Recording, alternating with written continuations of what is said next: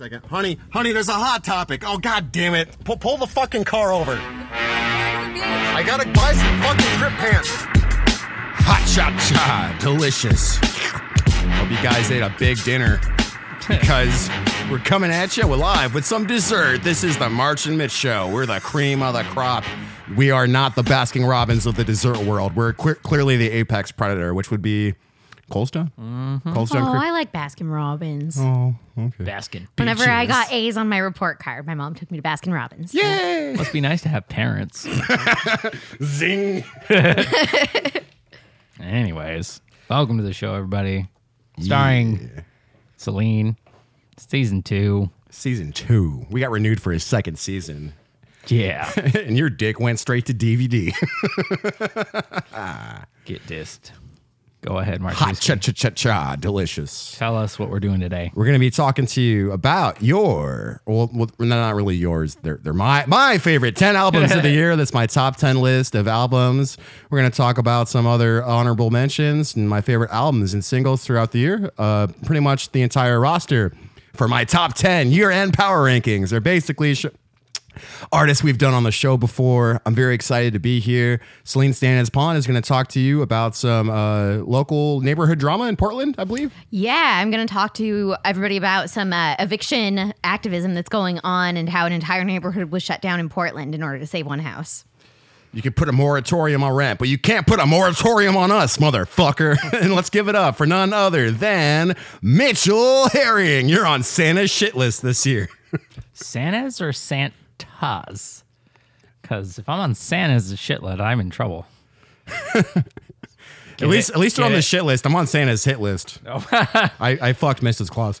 Oh, yeah, well, I mean, that's what happens. Christmas So is you've canceled. got like the robotic Santa Claus from Futurama coming after you. We're so fucked. That's what happens when you post on Craigslist. I would love to do a Misconnections episode where we just make fun of Misconnections. Oh, God. Yeah. That'd be fucking We can hilarious. do that. I'm down for that. That's funny. That would be funny as shit. Ever since they took the For You page away, or whatever it was called. Yeah, they don't do the personal ads anymore. Oh, really? Prostitution. Yeah, because I remember back in Vegas, whenever you would go on those, they'd be like, oh, bring 100 roses. And roses was like slang for money, pretty Right, much. yeah. Or bring 100 diamonds. What if you showed up with actually 100 roses and be like, what? That's what the ad said. What do you mean I owe you money? You loser, I'm talking about $100. Or bring 100 Chaos Emeralds. That'll make Sonic the Hedgehog a cuckold for you.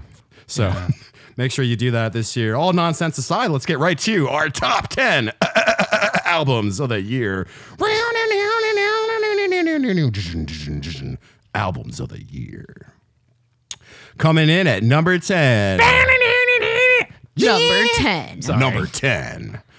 This has been a really, really critically acclaimed album. It came out recently. That takes a departure from this artist's previous career of hip hop, rap, trap, with little bits of punk flavor thrown in from time to time, starting out as just a small town artist who literally used to sit on the corner holding signs that would say, please come to my show.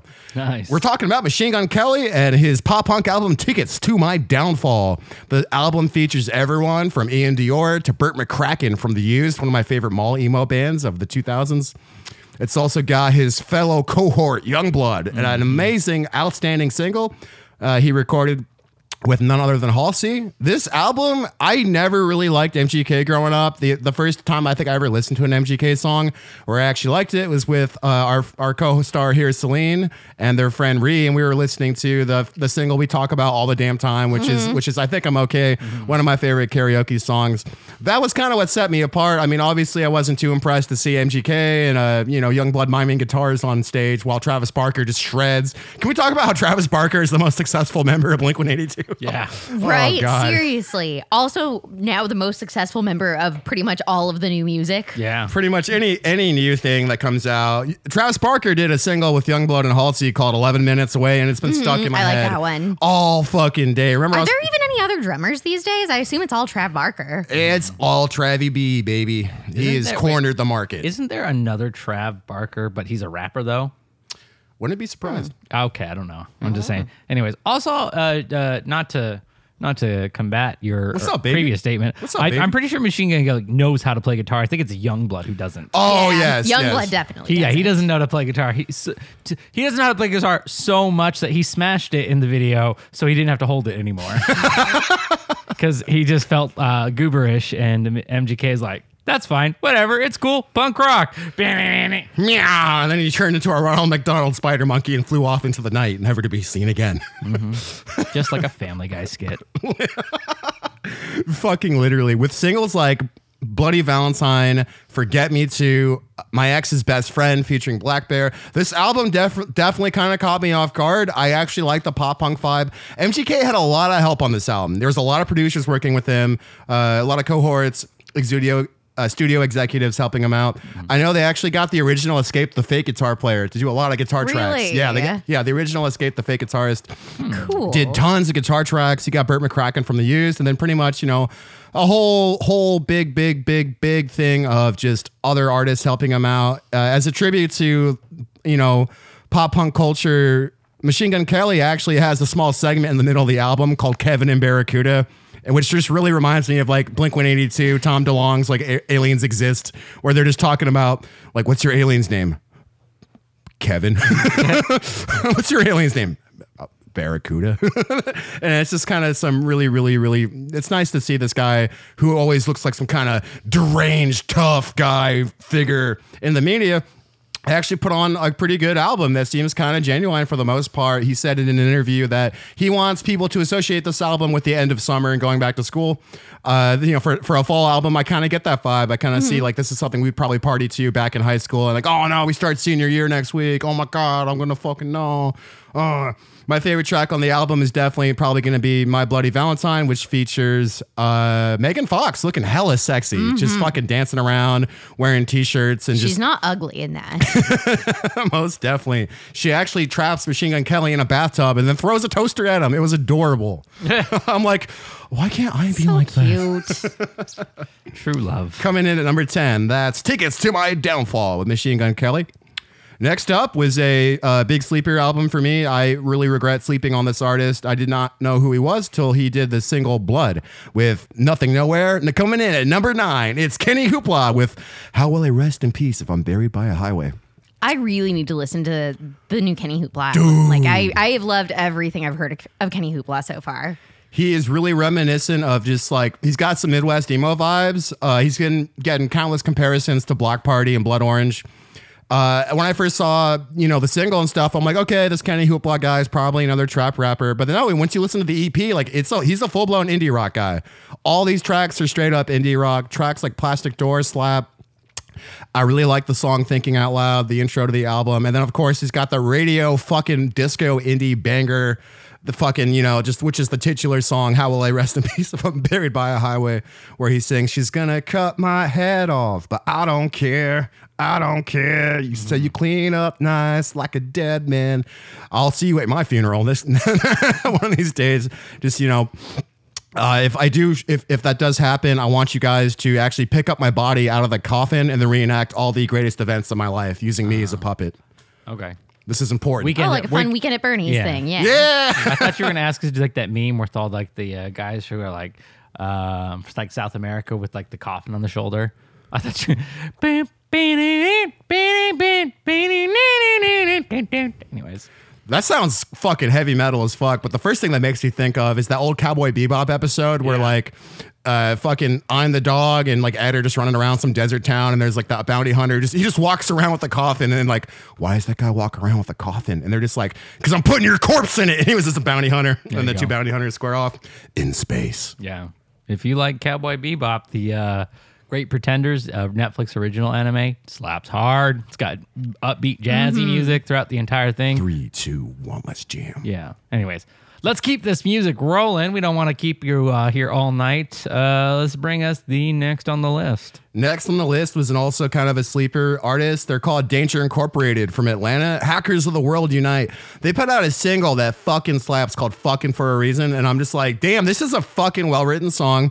You got one dude who does kind of the croony, more relaxed, like jazzy ambient vocals. And then you got another dude who just kind of hits you really hard. He's got a great like rap vocal. Like he's got these good pitched singings in his raps, and his timbre and his like delivery just fucking slap. And I like these artists because in the rap scene, like everyone's trying to flex so hard and like shit on everyone, but these guys are just really, really entertaining, and like they're friendly and they seem like really genuine, and they don't take themselves too seriously. Check out Hackers of the World Unite. That's Danger Incorporated, who is slated to go on tour with one of our other artists we talk about on the show, Nothing Nowhere, was canceled because of COVID. Fuck, low-key, fuck 2020. It is what it is at this point. Coming in at number 7, it's one of our favorite bands or artists to talk about on the show. None other than Nicholas Kerr himself. That's Garden. You know him as Garden, who came out with Creature 2. Creature 2's album, the whole body of work is rather short, but each song hits differently. You have a really somber acoustic ballad as your intro with backup. You go into a live, which actually now has a future re-release version with the lead singer of Paris, which I actually liked a lot. It's kind of cool to see some of these bigger pop artists are kind of like backtracking to the sad rap world to kind of get features.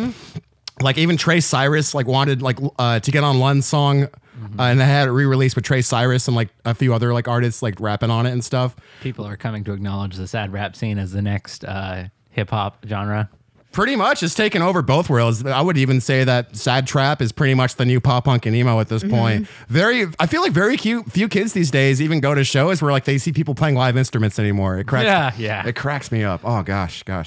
Sad punk rock band? Sad punk rock band. Essentially. Yeah. Can we be sad? House Wolf coming.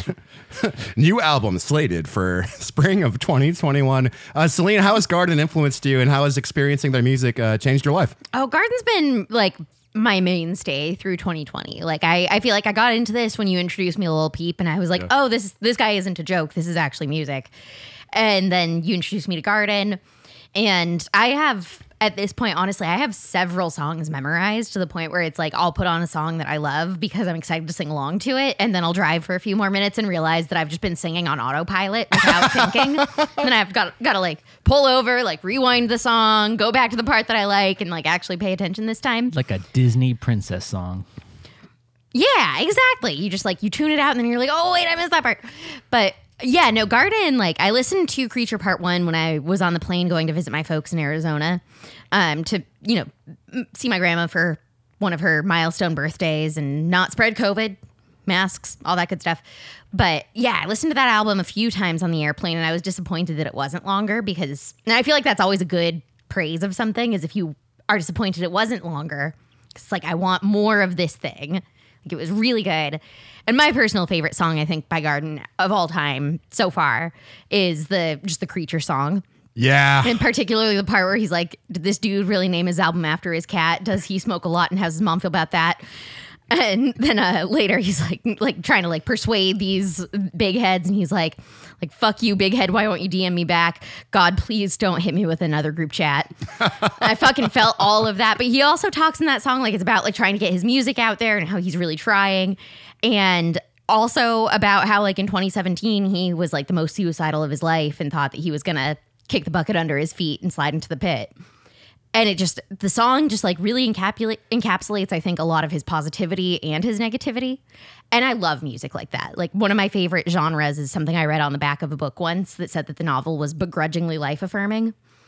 And Garden, I think, is begrudgingly life-affirming. He says a lot of positive stuff while acknowledging the fact that life is kind of butt.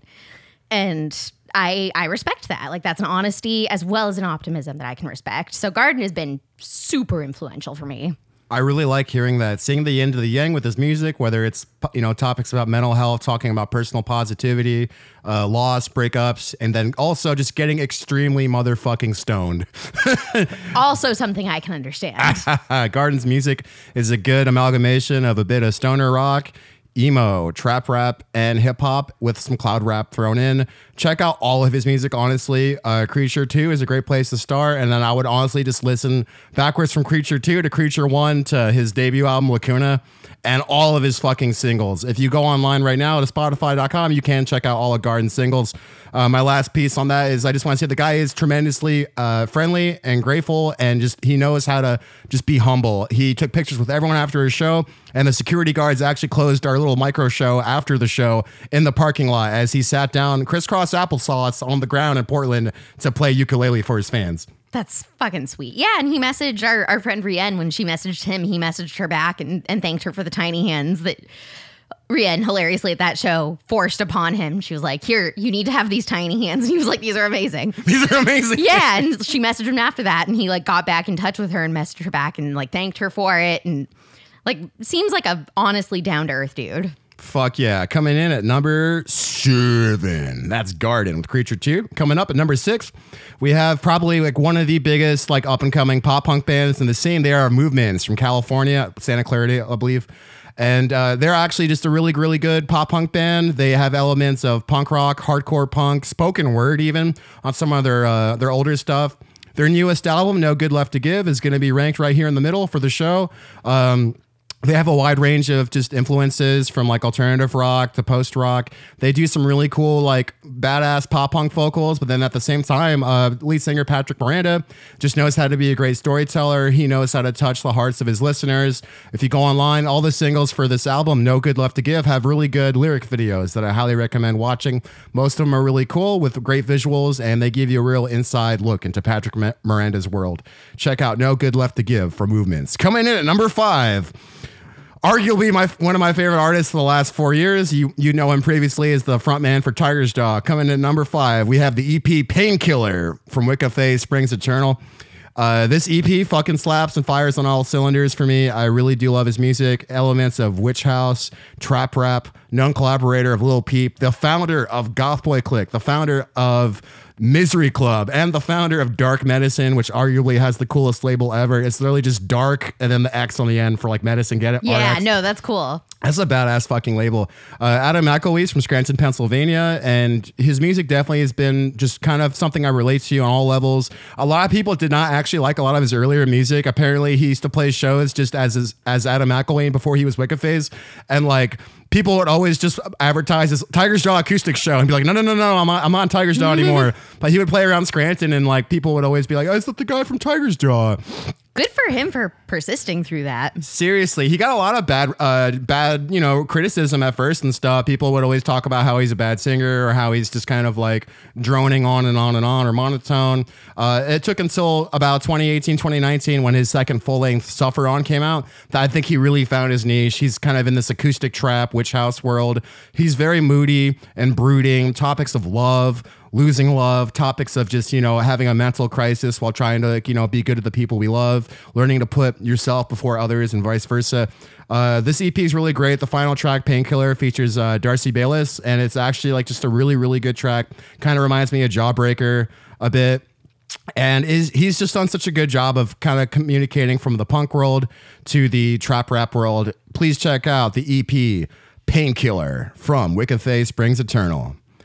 Coming in at number 4, we're going to do a quick mention to Phoebe Bridgers. Her full-length Punisher was really cool. There's been some good songs on there that are different. I like tracks like Kyoto. I like tracks like I Know This Is the End. And just, it was really cool to have an artist where they're just kind of not what I'm used to listening to. It's nice having these really, really easy listening vocals that are just complemented by these textures of, guitar. Even has like horn sections on some songs. Like I don't know too many artists that got like horn sections on their songs. She's absolutely fascinating human being. Is really, really good collaborator too. I've heard them do songs with everyone from, like Bon Iver, the other Phoebe whose name I forget. But check out Punisher by Phoebe Bridgers. That's her number 4. Coming in right at number 3, it's Hot Mulligan's newest album, You'll Be Fine. That's the hottest new band. I fucking love Hot Mulligan. They've been making waves on Reddit ever since 2016. They've done lots of cool music, mostly in the pop punk and emo realm. This album actually, to me, is like a really cool record. Like, it sounds like any of these songs could be in like a 2000s coming of age film with like the American Pie cast, or like Justin Long, or like Dax Shepard, or like that song from the that Euro trip that stars I shit you not Matt Damon, and it's Scotty Doesn't Know. No, neither of you. I know the name of the movie. It's been a minute. That song became more popular than the fucking movie. Oh, no, I know Scotty Doesn't Know. Yeah. Scotty doesn't know. Scotty doesn't know. Yeah, exactly. There in you my go. van every Sunday. Yeah. That's a good song. I haven't listened to that in ages. Matt Damon looks like the worst rendition of a punk. He just looks like he went down to Hot Topic and told the store rep to be like, hey, just dress me how you would one of your goth girls. And that's Matt Damon in that movie. Honey, gotta pull over. There's a Hot Topic. Oh, damn it, honey, that's a hot topic. Yeah, We're yeah, going yeah. to the beach. I need to buy some fucking trip pants. Yeah, that was Matt Damon. That was for Matt Damon movie. going to the store For that movie. day. Yeah, it was great. Matt Damon in full dad mode.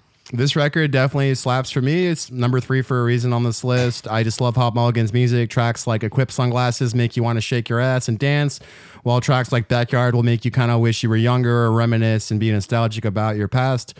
The whole record, just really, to me, probably the best pop punk record of the year. They even got a shout out from motherfucking Wendy's, bro. You know you've made it when Wendy's social media like retweets you. Yeah, nice. It's a good time. It's a good time. I'm liking this whole reemergence of pop punk as we come to the end of a decade. Coming in at number 2, it's going to be the artist we did last week, Spanish Love Songs. To keep it brief, since we did a whole segment about them last week, I just want to say this album really is kind of like the dying millennial anthem. Like, really, it is just, you know, for all your everyman. This is kind of like, I kind of feel like SLS has become like the Bruce Springsteen of punk and emo. They've got, you know, lots of vibes from bands I remember growing up listening to, like Sunny Day Real Estate, a little bit of Jawbreaker, a little bit of Saves the Day. And they just are very, very fun. They do have that grouch rock term coined, and they really are just exhilarating to I listen love to. Saves the Day.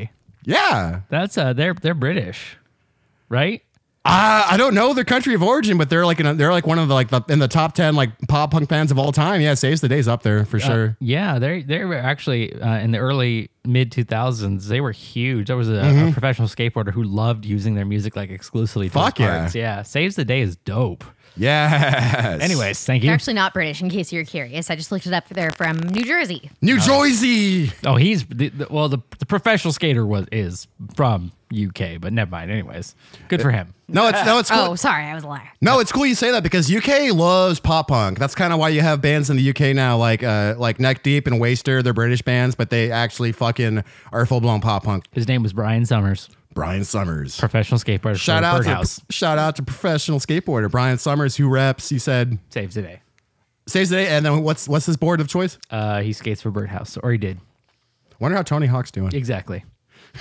Coming in at number 1. Tony Hawk's EP about visiting an Applebee's, and then when they check his ID, they're like, "Are you the famous skateboarder?" And he's like, "Yeah." You know, you look like Tony Hawk. That's really weird. You guys have the same name and everything. Tony Hawk's life on repeat. Poor guy. Have you ever heard of Tony Hawk? You guys have the same last name. That's so crazy. Oh my fucking goodness! Have you ever been so famous yet nobody knows who you are? Dun, dun. And I love his like tongue-in-cheek attitude about it too. Like the fact that he always tweets about it. That is the dream. Like, I would love to be that famous and totally unrecognizable in my Yeah, late have 40s. people tell me about how cool I am, but not like to my face, but not to my face. Like Yeah. if somebody came up and they were like, "Have you heard of Celine Santa's Pond?" I'd be like, "Nah," and having them just be like, "Yeah, they're so fucking cool." That would be the dream. You guys look so similar. Like, you guys have the same hair color. It's amazing. Anyways. Damn, there you go. You heard it here first. Coming in at number 1 is my favorite fucking album of the year. This entire body of work is comprised of special songs that none other than Joe Mulheron recorded at his private home in Vermont. One Takes Volume 1 captures all of his best singles. And basically, he does a format where he just does literally one take for each track. So yes, there is a multi-layer of tracks, but he gives it like one go each time pretty much. So he does one rhythm track, all on guitar, one lead track, and then he even can play piano. The piano version of Ornament is fucking brilliant. It makes me want to fucking cry at night all of the rest of my life. But then you've got really cool slowed down mellow renditions of his more harder hitting songs like Hammer and Clarity and Kerosene. Joe's music has been so influential to me to the point where I even have like a Nothing Nowhere inspired tattoo on my left bicep. I have his flag above my bed. I'm actually waiting for the new merch drop to come in the mail. It should be here any day. I'm very excited. The song of the year, because I feel like this kind of wraps up 2020, hashtag low key fuck 2020. It's not other than his song Death. When I first heard when he sings the line, look at the apocalypse on the TV, mankind is a fucked up species. Coming Home, Hybrid Theory on repeat, Linkin Park in the Dark on a CD. I was like, damn, that's a big mood right there. Me and Joe Mulheron are the same age, so I feel like we kind of, I vicariously kind of like live through his music, and also he's just super relatable, has lots of topics I like, everything ranging from, mental health to depression to crippling anxiety to not wanting to leave your house for days at a time. We've all been there. This song I feel like kind of personifies it's a big middle finger to 2020. And then the one take version is just beautiful. The video has clips of him and his dog running through the snow. It's just got a big violin string section, piano, and it's so just epic and grandiose. And to me personally, it is my favorite song of the year. That's from his album One Takes Volume 1, and the song of the year we're going to play for you right now on the March and Mitch Show is the Death One Take version off of the One Takes Volume 1 album, and that's from Nothing Nowhere, Vermont artist Joe Mulheron. Thank you guys for joining us for a year of music.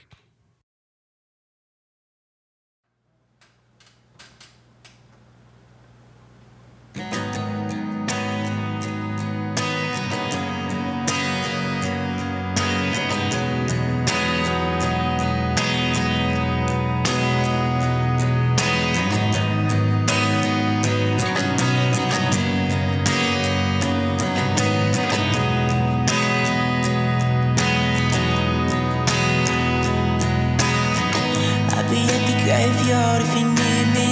Ski mask all black when you see me. And mankind is a fucked up species. Look at the apocalypse on the TV. Make you park in the dark in the city. They come home, hybrid theory on a repeat. I remember growing up wasn't easy. Up late, waking up in the evening. I can still feel it all, I was 16. And nowadays trying to cope with the memories, trying to figure out myself while I'm empty. And I can hear the devil now try to tell me, 'cause I scare myself to death.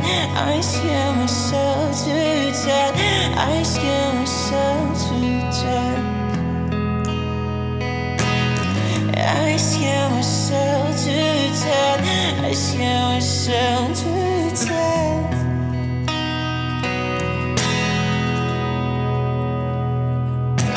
Wake up and down to sickness. Lately I'm a man on a mission. Myself number one and headless. Number two for myself as a witness. I'm sick of it all when it's fucked up. Paradise, paralyzed, yeah, it's soft luck. I'ma pull up on them all, tell them what's up. I'ma pull up on them all, tell them what's up. 'Cause I scare myself to death. I scare myself to death. I scare myself to death. I scare myself to death. I scare myself to death. I scare myself to death. 'Cause I scare myself to death. I scare myself to death. And I scare myself to death. And I scare myself to death. And I scare myself to death. I scare myself to death.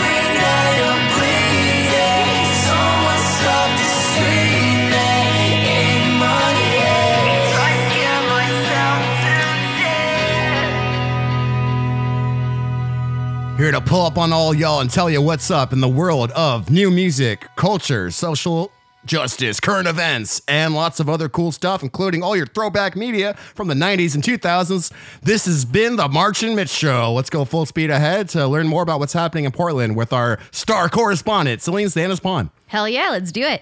I also, really quick before I go into my piece, I want to thank you, Alex, because that was an awesome breakdown on the best music of 2020. Hey, as heard you. by Alex Marchewski. I loved a lot of that music, and the ones that I didn't know about, I absolutely want to check out. So thank you so much. Yeah. Totes. Can you imagine a radio show with just pics of him? Be the most popular radio show on fucking on the network. I would love to do that. That'd be fun. We kind of do that each week on the show. Yeah. Hell yeah. I mean, like if it was just like on public radio or not, like people would just be like, the Marchewski playlist. Welcome to Marchewski 905. My new dream goal is to actually just be an announcer for the NFL, but instead of talking about the players and what they're doing on screen, just about my favorite music. Anyways, please forgive me, Celine. No, you're Gucci. You're Gucci. It wouldn't be the NFL, it would be the MFL. Music League. Music Football League? Music Fanatic League. Okay. There you go. MFL. You just gave me an idea. I know. So I want to talk this week about what's been dubbed the siege on Mississippi and Skidmore. Or at least that's what it's been dubbed by me when I was writing my piece. But there is actually kind of basically a siege or a seizure of land in Portland. And it's a pretty interesting thing because as much as the radical tactics that we're seeing take place might be considered to be a little bit much, it's been really successful. So I'm excited to talk to you guys about this because it's something that's happening right now. This taking of land literally just is wrapping up, but there's still more to come. So I want to say, first of all, that most of my information on this comes from a really fun article in Willamette Week that was published early this morning. It was published at like 12:30 and then was updated throughout the day. But it's an article by Suzette Smith and Justin Yao. And they published it this morning, and it details their entire experience living for the last 5 days in an encampment that has taken up 3 blocks of Portland. When you say encampment, we're talking just like transient individuals or people that are homeless? Well, we're talking a deliberate encampment. So what's going on here is that there's a family that's being evicted. And rather than allowing this to happen, activists in Portland have said that they are not going to allow this to happen. They're absolutely not interested in seeing a family evicted weeks before Christmas in the middle of a global pandemic. And so what we're seeing are deliberate encampments that are structured such that they prevent the police from enforcing this eviction. Right on. Okay, so this is kind of like a peaceful protest or like a sit-in almost, kind of? Peaceful is debatable in this case. Yeah, no, I feel like we've talked a lot about like peaceful protesters and things, but here's where some lines get crossed and I think the tactics are debatable. I want to learn more. It's interesting. So like I said, for the last 5 days, there have been people who've been camped out on a 3-block spread of North Portland between Mississippi and Skidmore. And the reason being is that they are trying to protect what's called the Red House, which is a house on Mississippi, and it's red. And the people that have lived there are the Kinney family. And they are a black an Afro-Indigenous, is how they self-identify, an Afro-Indigenous family. So they're African-American as well as have Native ancestry. And they have been living in this house for the last 3 generations. Whoa. Since 1955. And so the group that's protecting their house calls themselves the Red House Eviction Defense. And their entire goal is to protect the family from a forcible eviction by the police. And so, like I said, they've owned this house since 1955, which is pretty incredible, particularly considering the fact that Black Americans couldn't take out loans back in 1955 in Portland. Wow. So they bought this house in cash. They owned this home outright. And they bought this home in what was a predominantly black neighborhood when they bought it in 1955 up until the financial collapse of 2008. At which point, a lot of developers started to hone in on the neighborhood and try to gentrify it. Mm-hmm. So some former residents, describe being approached by developers and being offered literal stacks of cash in order to sell their home because the developers knew that they were going to be foreclosed upon. So the developers bought the land, turned it into, high rises, office buildings, things like that, rather than allowing the land to be owned by the historical residents of the neighborhood who happen to be African American. So classic gentrification story, but on a very aggressive level. And so that's a huge part of the reason that this family has been such a focus by activists is the fact that, first of all, a lot of people are dealing with eviction and homelessness right now. Gentrification has been a huge issue. And the fact that this family has been able to stand against gentrification since 1955 has been incredible. And this is now the blow that's potentially going to take them out of the neighborhood. So what's going on is that even though they purchased their home outright in 1955, what happened is that back in 2002, one of the sons of the Kinney family was arrested for a hit-and-run accident that ended up financially wiping the family out. And so in order to pay for legal fees and things like that, they took out a mortgage on their house. And at that point, once the financial collapse happened 6 years later in 2008, that mortgage was sold from company to company to company. And so at one point, the Kinneys were getting mortgage statements from nobody. They would go months, from 2002 to 2008, they paid religiously, very faithfully every month. They paid their statement. Then in 2008, they started to get months where they had no statement because it had been sold to another collector and not transmitted to them yet. Then they would get 2 or 3 months of back rent charged to them. Then there were months where they would get a statement from 2 companies in 1 month for the same amount because it just kept getting punted and punted and punted from company to company to company.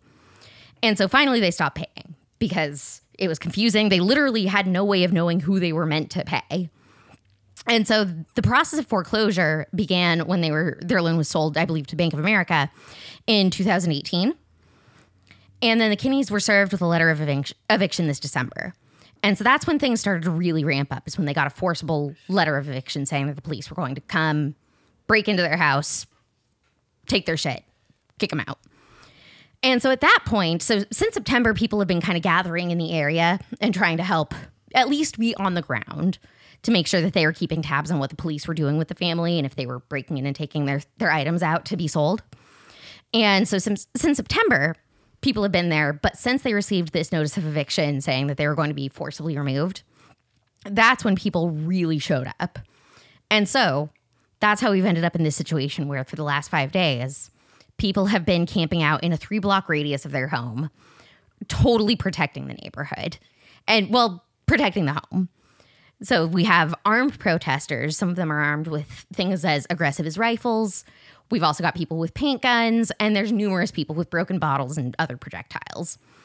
So it's definitely a pretty militant case. We're looking at people who aren't saying we're just nonviolently protesting. We're looking at people who are saying, no, we are actively taking up arms to protect this family.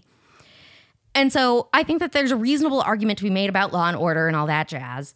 But at the end of the day, these protesters are out here to protect a family from being evicted from their family home since 1955 in a gentrified neighborhood. That's cool that the community is rallying together to do that. I like that. Yeah, no, 100%. It's really cool.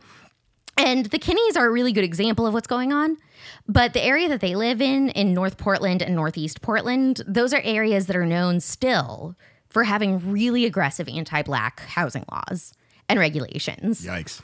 So there's a lot of segregationist policies, including things like just making the cost of living ridiculous. It makes me angry that shit like this still happens and it's 2020. Right, especially in Oregon, in a state where we consider to be very liberal, but still has a very active legacy of racial violence. And so what happened is that 5 days ago, people basically said, we are setting up a perimeter. We are not going to allow the police to come in. And what really kind of encouraged this was the fact that on last Tuesday, the police showed up and they started arresting protesters. They went into the home and were taking items from the home. And so that's when protesters started to get really violent. And what they ended up doing is that they laid down things like spike strips, so like wooden boards with nails stuck through them, in a orderly fashion in order to make it so that cars couldn't approach. And they set up a perimeter where they have those armed guards with paintballs and rifles in order to prevent, first of all, the police from having easy access, but second of all, counter-protesters from being able to come in. Because as soon as the mayor of Portland said that he was not going to allow protesters to continue camping outside this house, saying that it was an autonomous zone, he wouldn't allow it, the family as well as the protesters started getting death threats. So it turned into a really volatile situation, not helped at all by Mayor Ted Wheeler. And so what ended up happening is basically a community of people who came together to say, we're not going to allow people to take this home. We think that the family should have a fighting chance, especially given what the history that they've been dealing with. And so some of what's going on is really wholesome.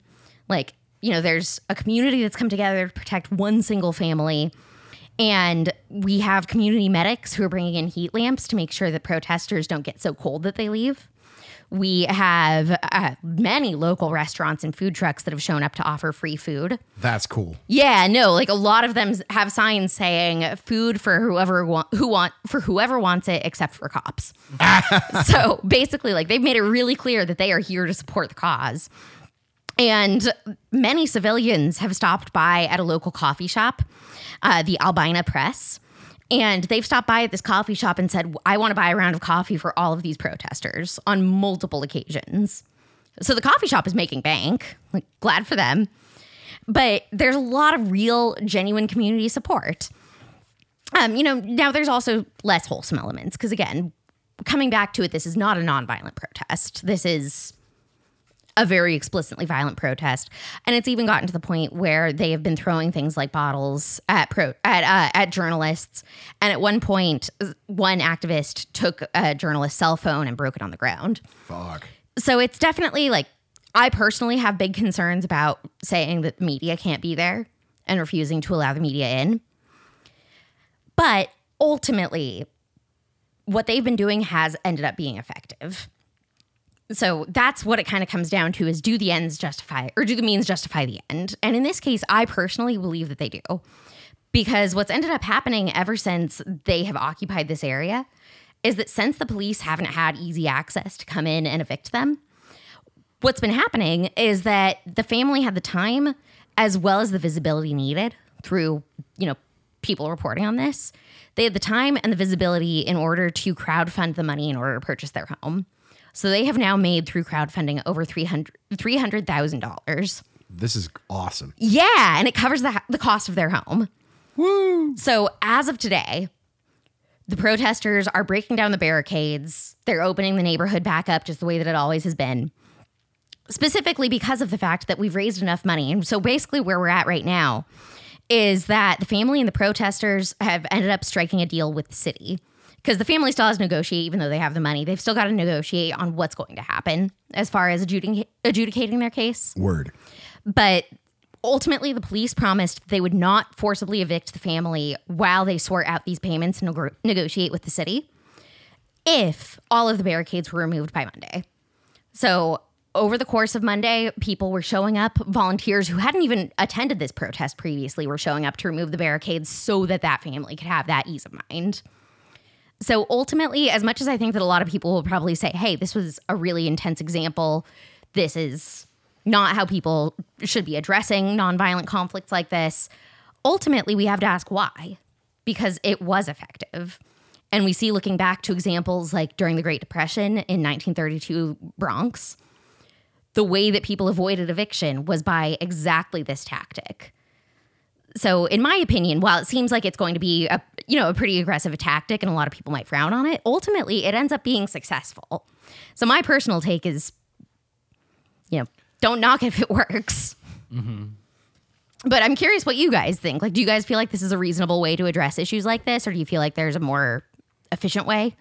I completely endorse the activities by like our friendly neighbors in Portland and like everything that the community has chosen to do to rally behind this family.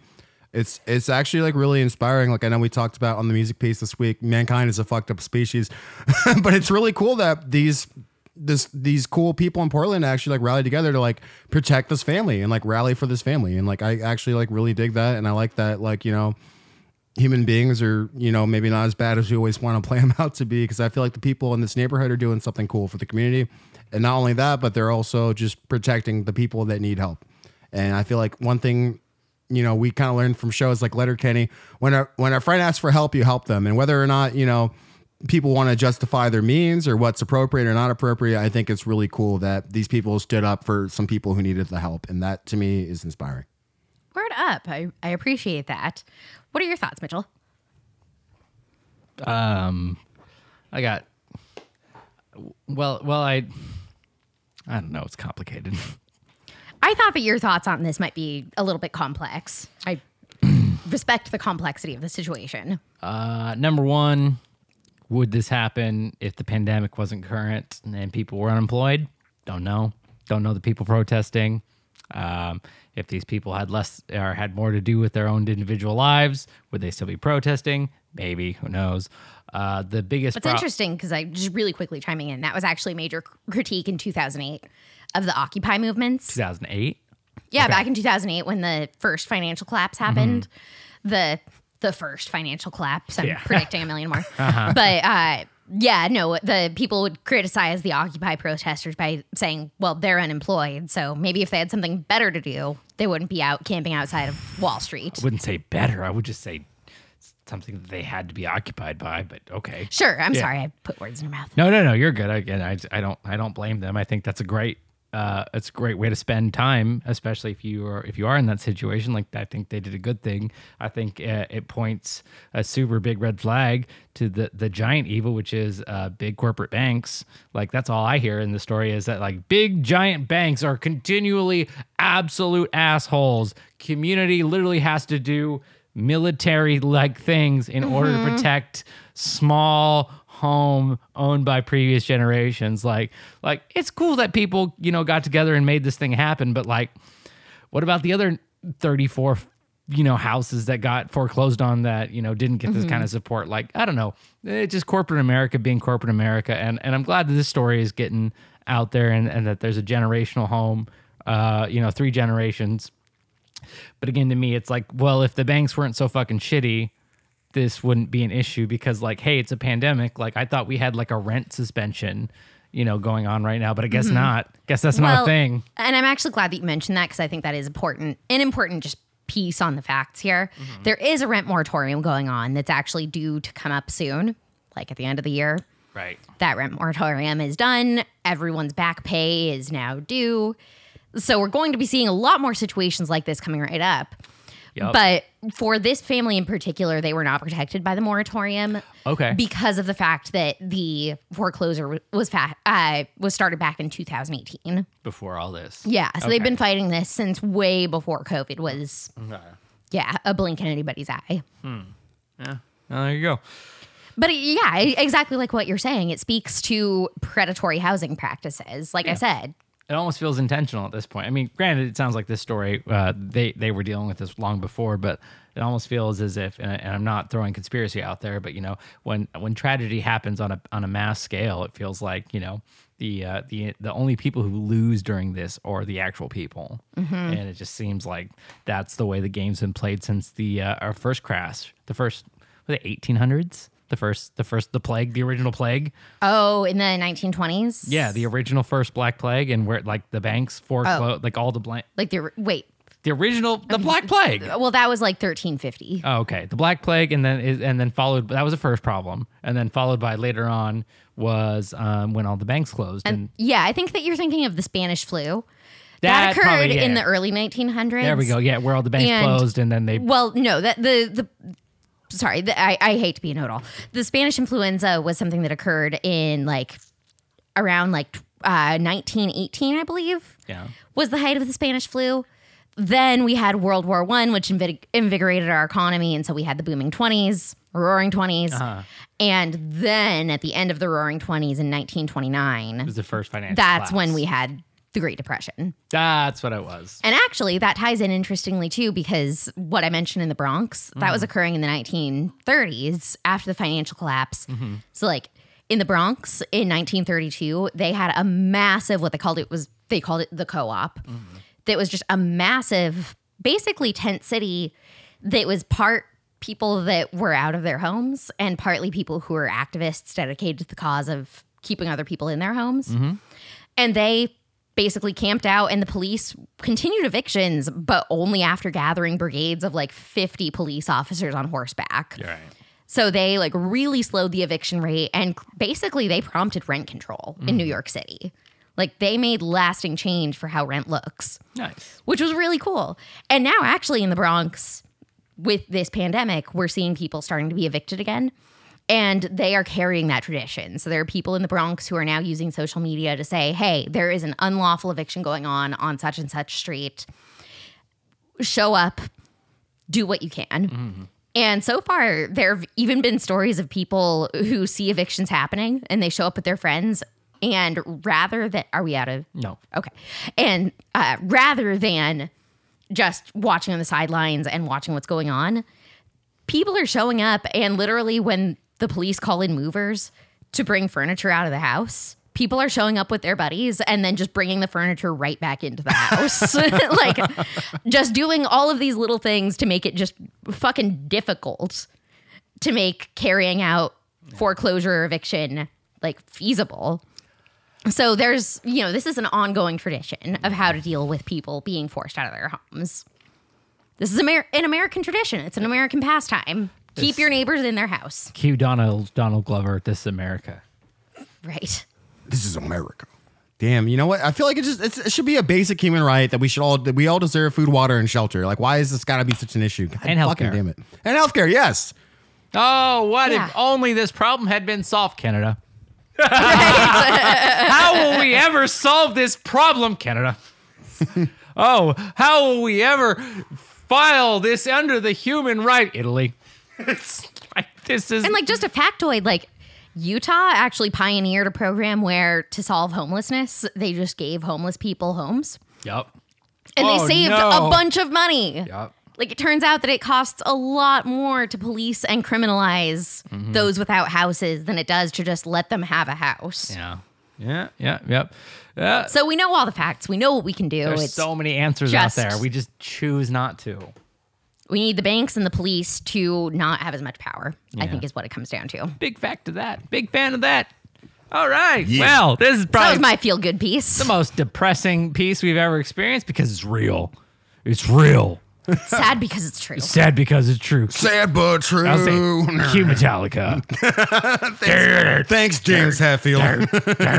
Yeah, no. Sad but true. Give me a fool, give me a fire, give me a jabba dabba za. We don't talk about that album. We don't talk about We don't talk about that album. I'm sorry, Mitchell. It's okay. Well, that's about an We better hour. take a beer break. No, I think that's about all the time we have. I mean, I was considering covering 8 Crazy Nights, but I think I'll just do that next week. You don't want to talk about Crazy Night? Nah, I mean, But they were so crazy. they were crazy, but I just don't feel like it fits the tone. Doesn't fit the tone. Stars align. Can't do it. I did bring it down a little bit. I hear where you're coming from. It's okay. Well, that was me last week. Yeah. Anyways, yeah, we'll cover 8 Crazy Nights next week. Got plenty of time. Let's last month of the year. This is a great episode. You guys could literally do the show on your own. I'm curious and starting to wonder if I even need to be here other than to press play. So, maybe changes are coming. Winter is coming. I wanted to hear about Adam Sandler's 8 Crazy Nights because I love Hanukkah.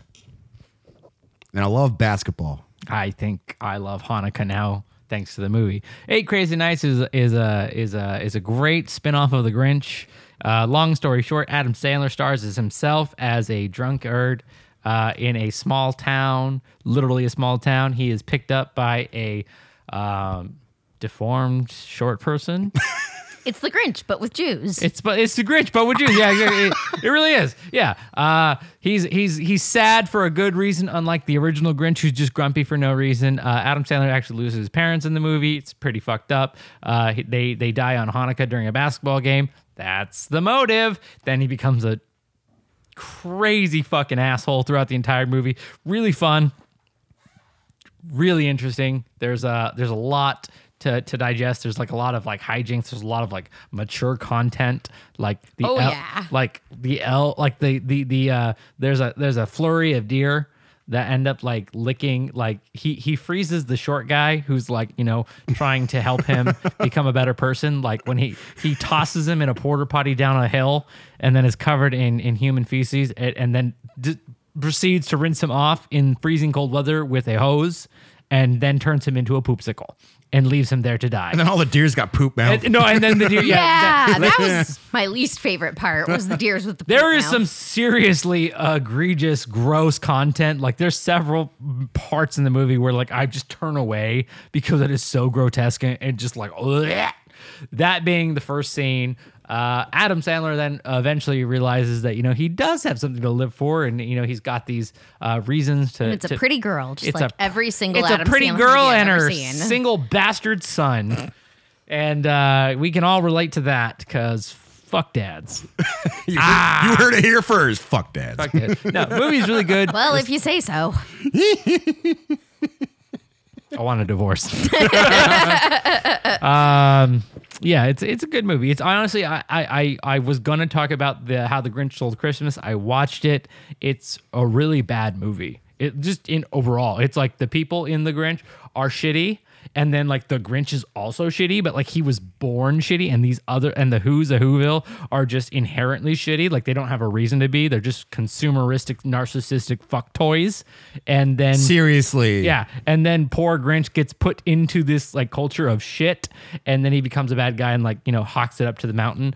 Fun, real quick. I just want to talk about the key party scene that exists. Alex, you know what a key party is? A key party? A fucking key party. Is that where like when people hate me and then they show up to key my car? I am the literal bottom of the degent barrel. Oh my god! I've asked this question. Yeah, I did not know what this was. I've asked this to several different people, and apparently I'm the only one who knows what a key party is. A key party is when a bunch of swingers show up to a party, throw their keys in a bowl, and then when they're leaving, they pick a key, and that's the person they go home with. So when the Grinch floats on down from the magical, when the Grinch floats down from the magical wherever the fuck he is, he lands in a tree, and there's this scene with this bowl, and they're all having their Whoville party inside the house, and everyone's throwing their fucking keys in this goddamn bowl. The Who's are having a key party. What? While the Grinch is out there in the freezing cold during fucking winter. So the movie's terrible. I really wasn't a fan of it. Jim Carrey did his best. Like, it was a good character. Movie sucks though. Just terrible people featuring terrible things, featuring more terrible The Grinch. And so 8 Crazy Nights is a much better, much more wholesome family Hanukkah, and it includes Christmas and Hanukkah. I think Adam Sandler is a big advocate for the Jewish community, and also probably ejected from the traditional Jewish community. I mean, you've seen Adam Sandler. There's no way that the Jewish community was like, yeah, keep doing what you're doing. Keep making fart jokes. I'm sure they love that. So the rabbi, no. Yeah. Rabbi, no. Why are you hanging out with Rob Schneider? You need to knock that shit off. You two need to go to whatever. So yeah, 8 Crazy Nights is super fun. It's super interesting. It's super grotesque in a 14-year-old hilarious way. But the cartoon style is so cute and wholesome. I love the animation style. The animation's great. Yeah. Don't quote me, but it looks like the same kind of art style that you see with the Iron Giant. Sure. There were a lot of those early 2000s, late 90s movies where they all kind of have the same animator do it. Yeah. I like the style though a lot. Yeah, 8 Crazy Nights is a total spin-off, including Hanukkah, and it honestly, there's better motivation to the original character. He becomes the Grinch essentially because, on Hanukkah, his parents died. There's real motivation, whereas, and the Dr. Seuss original is super interesting too, because the Dr. Seuss original is just the Grinch is the Grinch because he's the Grinch. And I think that's perfect. I think what they did with the Hollywood Jim Carrey remake is kind of trash. They gave him motivation because the Who's were consumeristic assholes, and that took away from the original. The Grinch was the Grinch because he's the Grinch. That's why it's called the Grinch. He's like Dirty Harry. You don't need to know his backstory. He's just dirty Harry. Yeah. The Grinch is different. He's mean, and then when he comes around at the end of the original, the Dr. Seuss book, it's his heart grew because the kindness of Whoville, turned him from his evil ways. Whereas in the movie The Grinch with Jim Carrey, they gave him a motivation to be evil, which is fucking stupid because that's the Grinch. He doesn't need a motivation. That's the story plot. And so Adam Sandler did a really good job with 8 Crazy Nights back in 2000 or 2002, where they gave him motivation to be the Grinch, but it was also an authentic motivation to be such a fucking shithead character. And then they do the same storyline where they bring him back and then he's a good person before he gets sentenced to 10 years for jail. So I like the parallels between these two movies, but also I like it because how many Hanukkah movies can you name off the top of your head that the backdrop is Hanukkah? Yeah. We have so many Seriously, I've seen so many posts on Facebook and Instagram of look at all these generic rehashed Christmas movies. We have a bad mom's Christmas, a suburban dad's Christmas, a slutty mom's Christmas volume 2 featuring Nikki Bell. Benz. Right. Yes, but essentially you don't see too many Hanukkah movies, but I like seeing these. Like I grew up, like my best friend growing up actually was Jewish. Like I got to hang out with him for Hanukkah, and I got to like be around all this stuff. Like who wouldn't want to get presents for 8 days? Like that fucking shreds, bro. Yeah. So it's, again, Adam Sandler being a big advocate for the Jewish community. He always is. He always has been. A lot of his co-stars in the movie, like he's got his entire original cast. He's got Jon Stewart. He's got his entire crew. I can't even remember their names right now. But yeah, the entire Who was Jon Stewart again? Was he the cop?